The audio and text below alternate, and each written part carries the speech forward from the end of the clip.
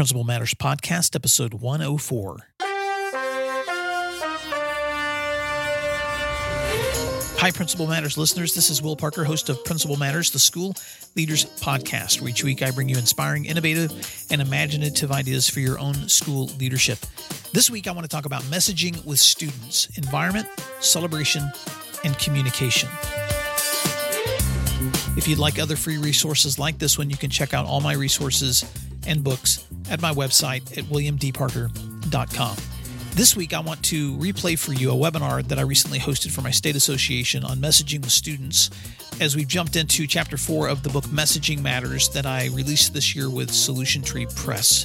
Before I jump into that replay, I want to also let you know that I put a shout out in recent podcasts for individuals interested in building their own digital platforms. And I'm going to be hosting a webinar coming up this weekend that is by invitation only. So if you'd like to participate in that, feel free to send me an email at will@williamdparker.com with the title Count Me In, and then include your contact information in your email. And I'll follow up with a link to that webinar, or if it's after the fact, I'll be glad to connect with you with that recording so that you can participate in conversations about how do you, as an individual or as a leader, begin to build your own digital platform for sharing out your stories with others who want to connect with you on the lessons you're learning. So if that sounds interesting to you, please reach out. At this time, I'm going to transition over to the recorded webinar as we talk about how to create the environment, the celebration, and communication necessary for strong student messaging. This semester, we've been talking about the power of messaging, and the first sessions in this webinar series have focused on the power of messaging with teachers. And now we're going to transition as we look at Chapter 4 about how do we cultivate a positive environment of messaging with students. As we start this conversation about Chapter 4 and messaging, there's three areas that I want to talk about this week and how we cultivate positive environments for messaging with students. Area number one is ensuring a welcoming environment. Area number two is celebrating student success. And then area number three is communicating with students. And so I want to walk through really just practical examples of ways that we can be doing each of those areas. First, I want to talk about ensuring a welcoming environment. And I want to begin by just exploring for a moment the unique population whom we're serving. And last year, I was able to attend a Growing Leaders conference hosted by Tim Elmore in Atlanta, Georgia. Tim is the leader of the organization Growing Leaders, who does a series of books called Habitudes, which are on teaching character to students. But Tim also was the author of a book called Generation IY, which was released in 2015, where he looks at the current trends of this generation of students in comparison to previous generations. And some people call this generation Generation Z. Tim refers to them as Generation IY or the iGen students. There's lots of labels for them. But here are some things that make this generation unique. The IY generation, these are kids who were typically born sometime after 1990. So most of our students who are either in college and earlier are a generation that has a different perspective than the generation who came before them, or even our generation. And here are some things that are different. This generation of students has never known a world without internet access, rapid technology advances, and immediate information.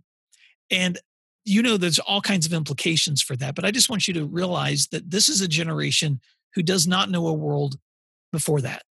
Number two, this is a generation that's never known life before September 11th. And you know that the landscape, the political landscape, the social landscape, the global landscape has changed after 9/11. And so they've grown up in a world that is constantly on alert, which leads to this next point. They've never known a world without constant news of things like school shootings, global terrorism, economic uncertainty, and political unrest. And although I'm not going to get into the psychology that involves these kinds of settings, I do want to make a point that these kinds of situations mean that this generation of students whom we're raising right now live with an amount of stress and anxiety that no other generation has experienced before because of their exposure to this consistent element of stress. Now, there are some opportunities that have existed for this generation that have not existed before either, which means that this generation has never known a time with so much employment mobility, entrepreneurship opportunities, and social media movements. And so, although there are some downsides to a generation that has so much exposure to information and stress, there's also the upside in the ability for them to have access to opportunity. Now, having set that stage, I want to talk for just a moment about how do we create the most inviting and welcoming environments for students. Now, the need for a strong culture doesn't change regardless of the time that we live in. But I do want to make the point that I believe that in no other time have we ever been encountering students when they needed to feel like school was a place of welcoming, not just a place of education, but a place of belonging, a place where they're safe, a place where they're supported. And so, one of the things that I like to do when I think about my school from the perspective of students is how do I look at that school with fresh eyes?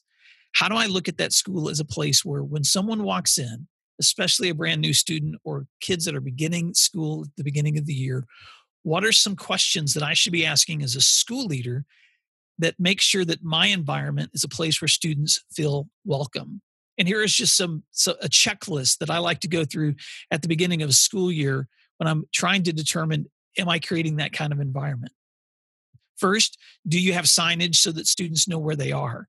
It's easy for us as adults to have memorized a location or become so familiar with a place that we forget that it's sometimes hard for others to find where they're going. And it's stressful. You know, I travel a lot in the work that I do when I speak to other state associations or work with principals in other locations. And I am keenly aware when I walk into a new setting that I need to find my way around. And signage is the immediate thing that helps me to do that. How are we doing that for people stepping into our buildings, specifically our kids? Two, are our hallways free of distracting clutter, and are they encouraging learning environments? It's so easy for us in the work that we do to begin to not take notice of the small things.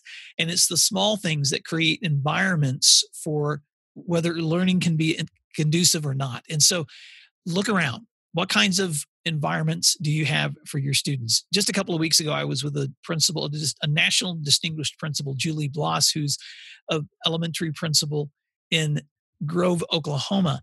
And as I walked through her building, I was just blown away at the beautiful colors, the open spaces, the student art, and how that entire environment was conducive to a place of learning. So how can we do that? Even if we're restricted on our budgets, how can we make sure that we're creating the best learning environments? Number three, have retrained our staff on welcoming and greeting and guiding guests. You know, one of the conversations that we would have every year as we stepped into a new school year with our front office staff was making sure that people felt welcome when they came, because it's one of the most stressful places in a building, that front office, because they're consistently managing either questions or sometimes conflicts or people that may be upset, or lots of people showing up at the same time. And how do we still make people feel welcome in those settings? And so instead of calling people visitors in our school, we called them guests. And so whether that's a student coming in for help or a parent coming in for help or a community member, how do we make them feel welcome? And teachers do that as well in their classrooms. How are we standing at our doors? How are we making sure people feel welcome? When students would come into my classroom, I would stand outside my door to greet them. And as a principal, when students came to see me, even if I was disciplining them, I would stand, greet them, shake their hand before we sat and talked. And four, are students' schedules printed in advance and school maps available? How are we making sure that students know in advance, especially at the beginning of a semester, where they need to be and when they need to be there? And are we providing guidance for them to get to those places so that they're not under stress? If you've listened to previous webinar episodes I've done, I sometimes give examples of two students, one named Jenny and one named Billy, and how Jenny shows up to school her first day and she's overwhelmed without a map, a schedule that places her in a classroom where she realizes the teacher was not her teacher, but that teacher has failed to look at student schedules. And she begins her day very frustrated because the school's environment was not conducive for her to find where she needed to be and to feel welcome on that first day. And then Billy, on the other hand, shows up to school and there's direct signage. There's a place for him to go. When he walks into his teacher's classrooms, the name's on the board. He knows the room number. There's already something on his desk ready for him to get to work. He feels empowered by the environment in which he steps. And how do we look at our schools from the eyes of Jenny and Billy? Not our own eyes, but from the eyes of our students. Are we demonstrating to Jenny and to Billy that the place that they're coming is a place of welcoming? So here are some other things to think about in terms of making sure that that's happening. Is your school website being updated with current calendars? Because not only are students looking for that information when they come to school, but often they're looking before they come to school. I have 4 children, 2 of whom are still in high school, and I know they consistently look at their school's websites to see what's coming next. Next, are we holding orientation meetings for students and parents? How are we bringing people in and inviting them before school even begins, or even during the school year, transitioning those groups of next students into those settings? Last week, I also have a 6th grader in my class. I'm the father of 4. Last week, the 7th grade counselors and principals pulled us into a meeting to prepare for next year. So spring is a great time to be bringing people in, students and parents, so that they can be oriented to what's coming next. And the next question is, has an informative, welcoming email or letter been published to your community? Because as the school leader, you're the chief communicator for your school. And so how are you communicating welcoming and informative publications to your school members so that students know in advance what to expect when they get there? Now, let's switch gears, because the second thing that I want to talk about in terms of messaging with students is how do we create environments of celebration?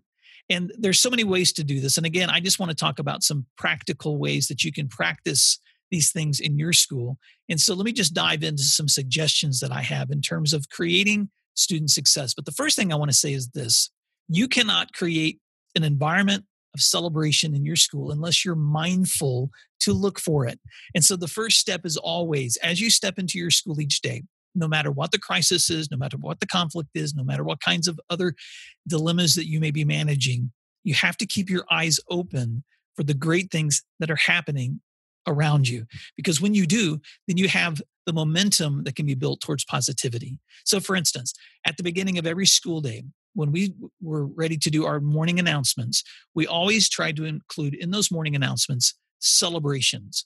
We also tried to include in those morning announcements specific mottos that we used to remind students that this school was a unique place. For instance, one year, our student council came up with the motto, because Skiatook was the high school that I was principal. They researched and realized that no other town or school in the nation had that name. It's a unique Native American name. But our students wanted to use the motto that year: don't forget to be awesome, and remember there's only one Skiatook. So when we started our morning announcements, we would always start off the day celebrating something that had happened the day before. Maybe it was a win by a team or a show by the FFA or something that had happened within the school. And our student leaders were the ones that led those announcements. They were the ones that would greet the students, lead them in the pledge, celebrate the things that were happening, announce things that are coming up. And they would always end with that motto: and don't forget to be awesome, and remember there's only one Skiatook. So how do you, as the school leader, cultivate that kind of atmosphere of celebration? Well, here's some ways that I think you can do that in practice. Number one, I think it's important that you embed in your school routines of celebration. So for us, that was a weekly newsletter that we would round up all the great things that kids were doing throughout the school and the teachers were doing with their students in class or through activities. And we would make sure that those things were not only being shared out in daily announcements, but at the end of the week could be shared out with the entire community so that they could be aware of these were the great things happening this week. The second thing is just get creative. You know, sometimes morning announcements can be so boring and kids can completely zone them out. And so we would encourage our student leaders to think about how could they creatively engage. Sometimes they would turn those announcements into video announcements where they would send out a PowerPoint or some kind of slideshow to go with them, and teachers could play those directly on their smart boards between classes or during class so that students could see those. Sometimes we would record MP3s ahead of time, like I'm recording this conversation. My student leaders would record their announcements and add music or the school song before a Friday night game, or they'd invite a player in for an interview. And so get creative in the ways that you're displaying and announcing out the things about your school. Number three, don't be afraid to let your students become raving fans. And I know in the high school setting, this may be easier because they've got a lot of things to gravitate around in terms of activities and sports. But as great things are happening in your school, don't be afraid to let kids celebrate those too. One year, for instance, we had some students that knew that our local televisions were tracking fans of the week. And so, because we were smaller than the larger 6A schools that were getting a lot of press in the Tulsa television reporting, our students decided to start a Twitter campaign where they targeted the anchors and the sports casters from the TV stations in our local area, and they would target their Twitter hashtags toward them as fans of the week so that they could get more attention. And it worked. So they began showing up at our games just as much as they were showing up at the larger school games. And one year, in fact, they had a competition for Student Fans of the Year, and our school ended up winning. And I believe one of the reasons that we did was not just because we had raving fans, but because our kids learned how to target their celebration beyond our school at the media too. So how do you encourage your kids to become raving fans? Teach them how to do public relations. Number 4, you must encourage an element of kindness in your school. And I'm just going to give you some for examples on this. A couple of years ago, our students were doing a campaign of good deeds. And actually, last school year, a teacher came to see me and said, Mr. Parker, we've had girls in the bathroom who've been leaving encouraging notes on the wall. And it had grown from just a couple of Post-it notes saying things like, you are loved, or don't forget that you're awesome, or you shine like a diamond, to an entire wall that was covered with these Post-it notes. And so we began to take pictures of the walls and put them on Facebook and share them out. We even had the local television station come and put us on the news. But this act of kindness was something that was being encouraged all year long, because every single day our teachers had the opportunity to refer kids for kind deeds, not just referring them to the office for disciplinary action, but to refer them for kind deeds. And we created some Google Forms to do that. And when I talk about technology tools next time we're together, I'll share some of those technology tools with you. But cultivating an atmosphere of kindness means that students can become the owners of that kindness, and their ability to come up with ideas is so much greater than ours. You know, another thing that we did in that Good Deed Awards was we made sure that kids were notified when they had been referred for good deeds. And if you're looking at the visual slide on this presentation, I'm just showing you a handful of Good Deeds Awards that we were able to hand out to students throughout the day. And so our student council kids would get together with their advisor, and they would print these awards, and then they would go and deliver them into classes and take pictures of students that we would post again on our social media and through our newsletter. And so by having an entire year built around encouraging deeds, good deeds, kindness, our students were being noticed regularly for the good things that they were doing. Now, did that mean that there weren't things happening throughout the year that required disciplinary action? Absolutely not. We still had our jobs to do in terms of holding students accountable for good behavior. But those were not the things we talked about on announcements. Those were not the things that we were spending our time focusing or highlighting or spotlighting. We wanted to make sure that the great things happening among the 95% of our kids doing the right things every day was what was being talked about. So now it's your turn. What is a theme or a motto that your school could be rallying around? And you may have one already this year, but how can you involve students in that idea? Because when students help come up with those mottos, then they want to own them. Number 2, what are routines or rituals that you can use to motivate student enthusiasm? And so whether that's a daily engagement or whether that's something culturally that's happened within your school, how can you begin rituals or routines that motivate student enthusiasm? Because when students are excited about their schools, they want to be there more. Number 3, what is one step for providing a stronger platform for celebrating with students? Because we have to give them platforms for celebration. So whether that's engaging them in social media, whether that's allowing their photos to be things that get shared as well, how do you do that? And yes, we had a specific designated adult within our building who would screen what got posted on our social media, but we encouraged kids to participate and to feed us information or images that we could place there as well. And then 4th, how can students help drive celebration? You know, I tried to make it a habit of at least every week sitting down with student leader groups and talking to them about the priorities that they had for our school. And as I reflected with them, they would get ideas of things that could be happening in the school that were more powerful than my own. And so often they were the ones coming up with ideas for hashtags or momentum drives or sharing things out to the rest of the student body or the next spirit assembly, making announcements that they thought were important. So how can you involve students in driving the communication and the messaging and the celebration that's happening within your schools? Now, I want to switch gears and for part 3, talk about how do we consistently communicate across a school culture with students so that we're keeping an environment where they feel like that communication is positive. And so I want to just have a discussion for a moment about some of the takeaways, some of the priorities that I tried to set as a school leader, and I've seen others practicing to continue a good culture of communication with students, because communication is more than just PR. It's also the relationships that you're building with others. And so how do you give the gift of listening to your students? And I've probably told you this story before, but I remember one year we had a student in our school that would be considered at risk, who one day had been assigned some discipline to be in our in-school placement room. And she sent me a note halfway through the day saying that she had finished her work. Could she borrow a book? And I sent her the book called Chicken Soup for the Teenager's Soul. And at the end of the day, she asked if I had anything else to read because she had finished it. So I called her to my office because, frankly, I was surprised that she had finished that book so quickly.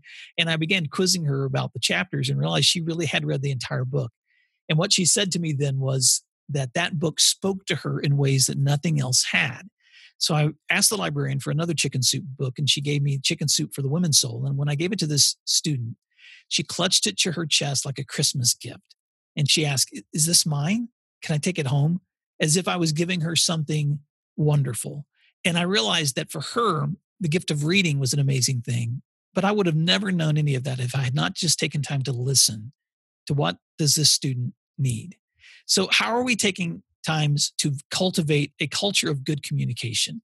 So here's things I know you already know, but I just want to remind you.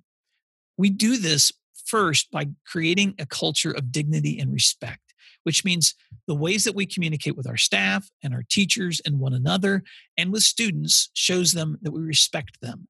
As a teacher, I would always say to my students when they came, "I'm glad you're here. Thanks for being here today."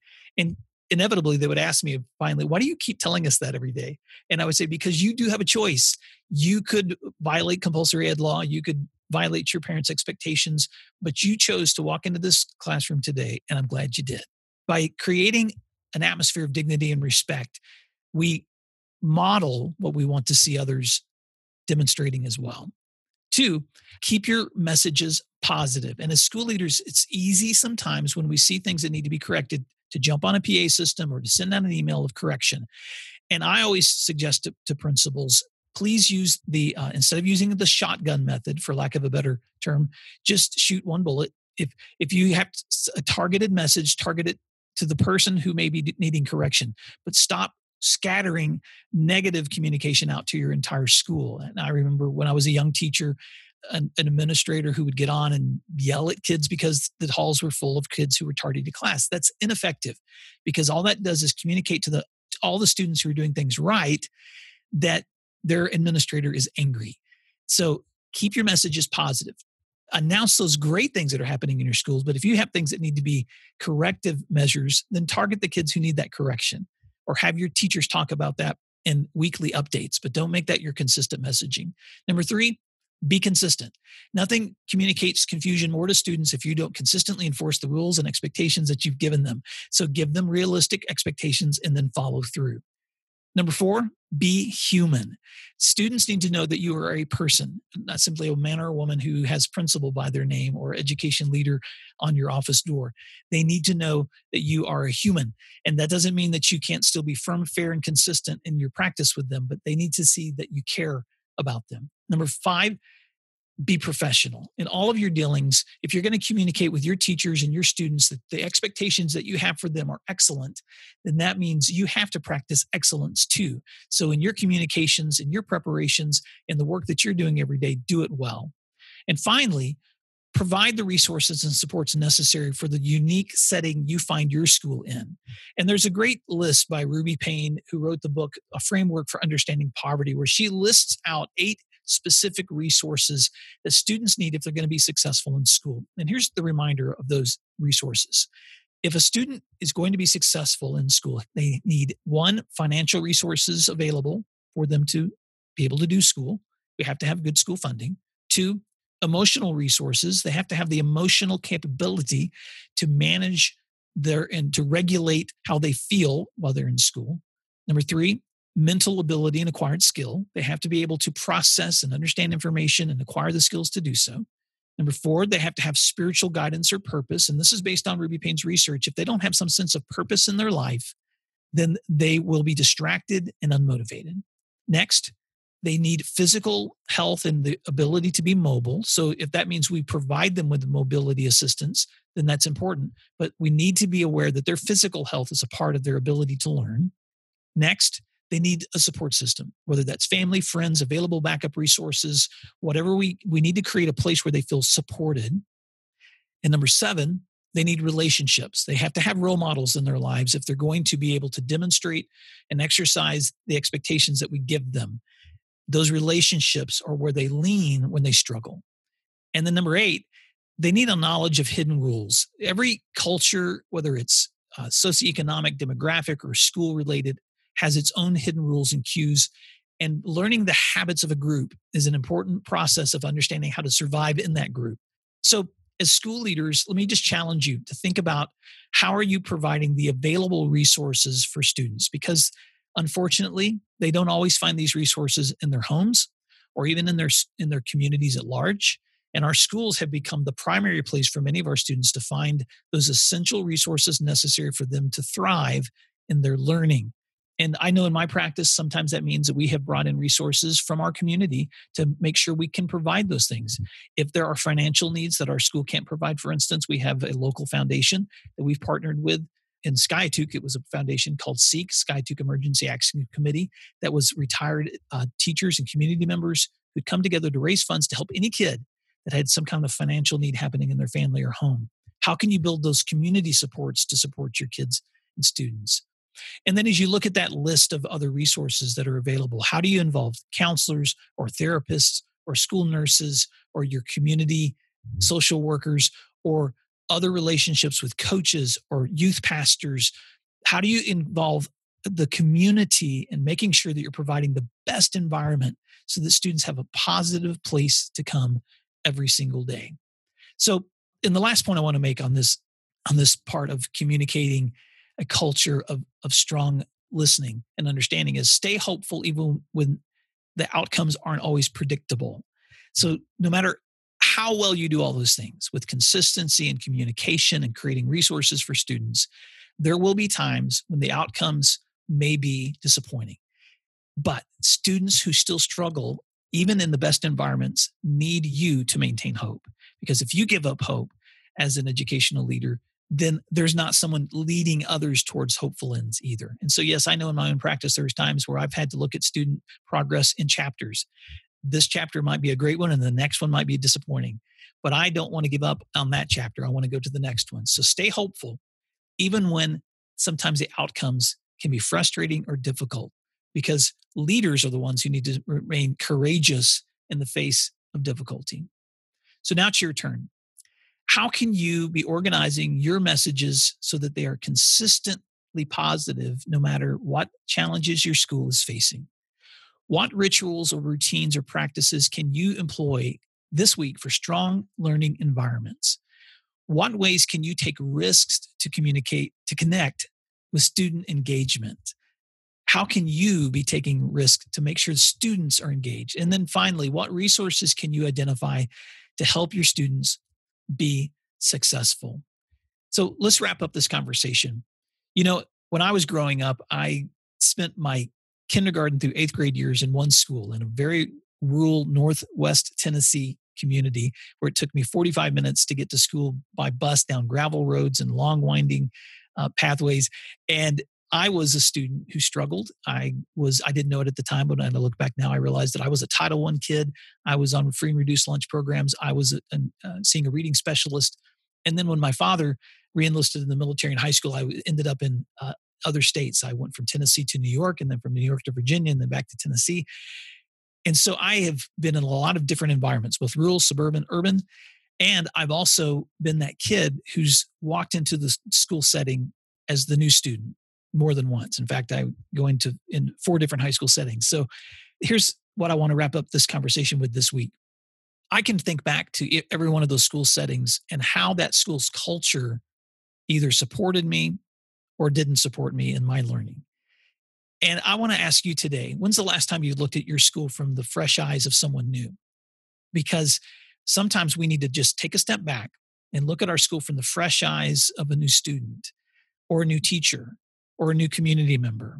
But as we think about specifically students, how can we look at our school from the eyes of them so that we're asking ourselves these important questions of how are we communicating with them as the leaders of their schools in ways that make them feel supported, encouraged, positive, and make them want to be there to learn. Well, that's it for this week's webinar. I hope that was helpful in just some practical ways for you to stay connected and positively messaging with your students. Next time when we get together, March 6th, we'll be talking about how can you use technology tools for messaging with students? And then how can your weekly newsletters be a powerful way for you to round up great messaging? And so I just want to show you some of the tools that principals can use to employ stronger messaging with students. So I look forward to seeing you next time. Thank you for the time that you've taken for this webinar. And until next time, thanks for doing what matters, and I'll talk to you soon.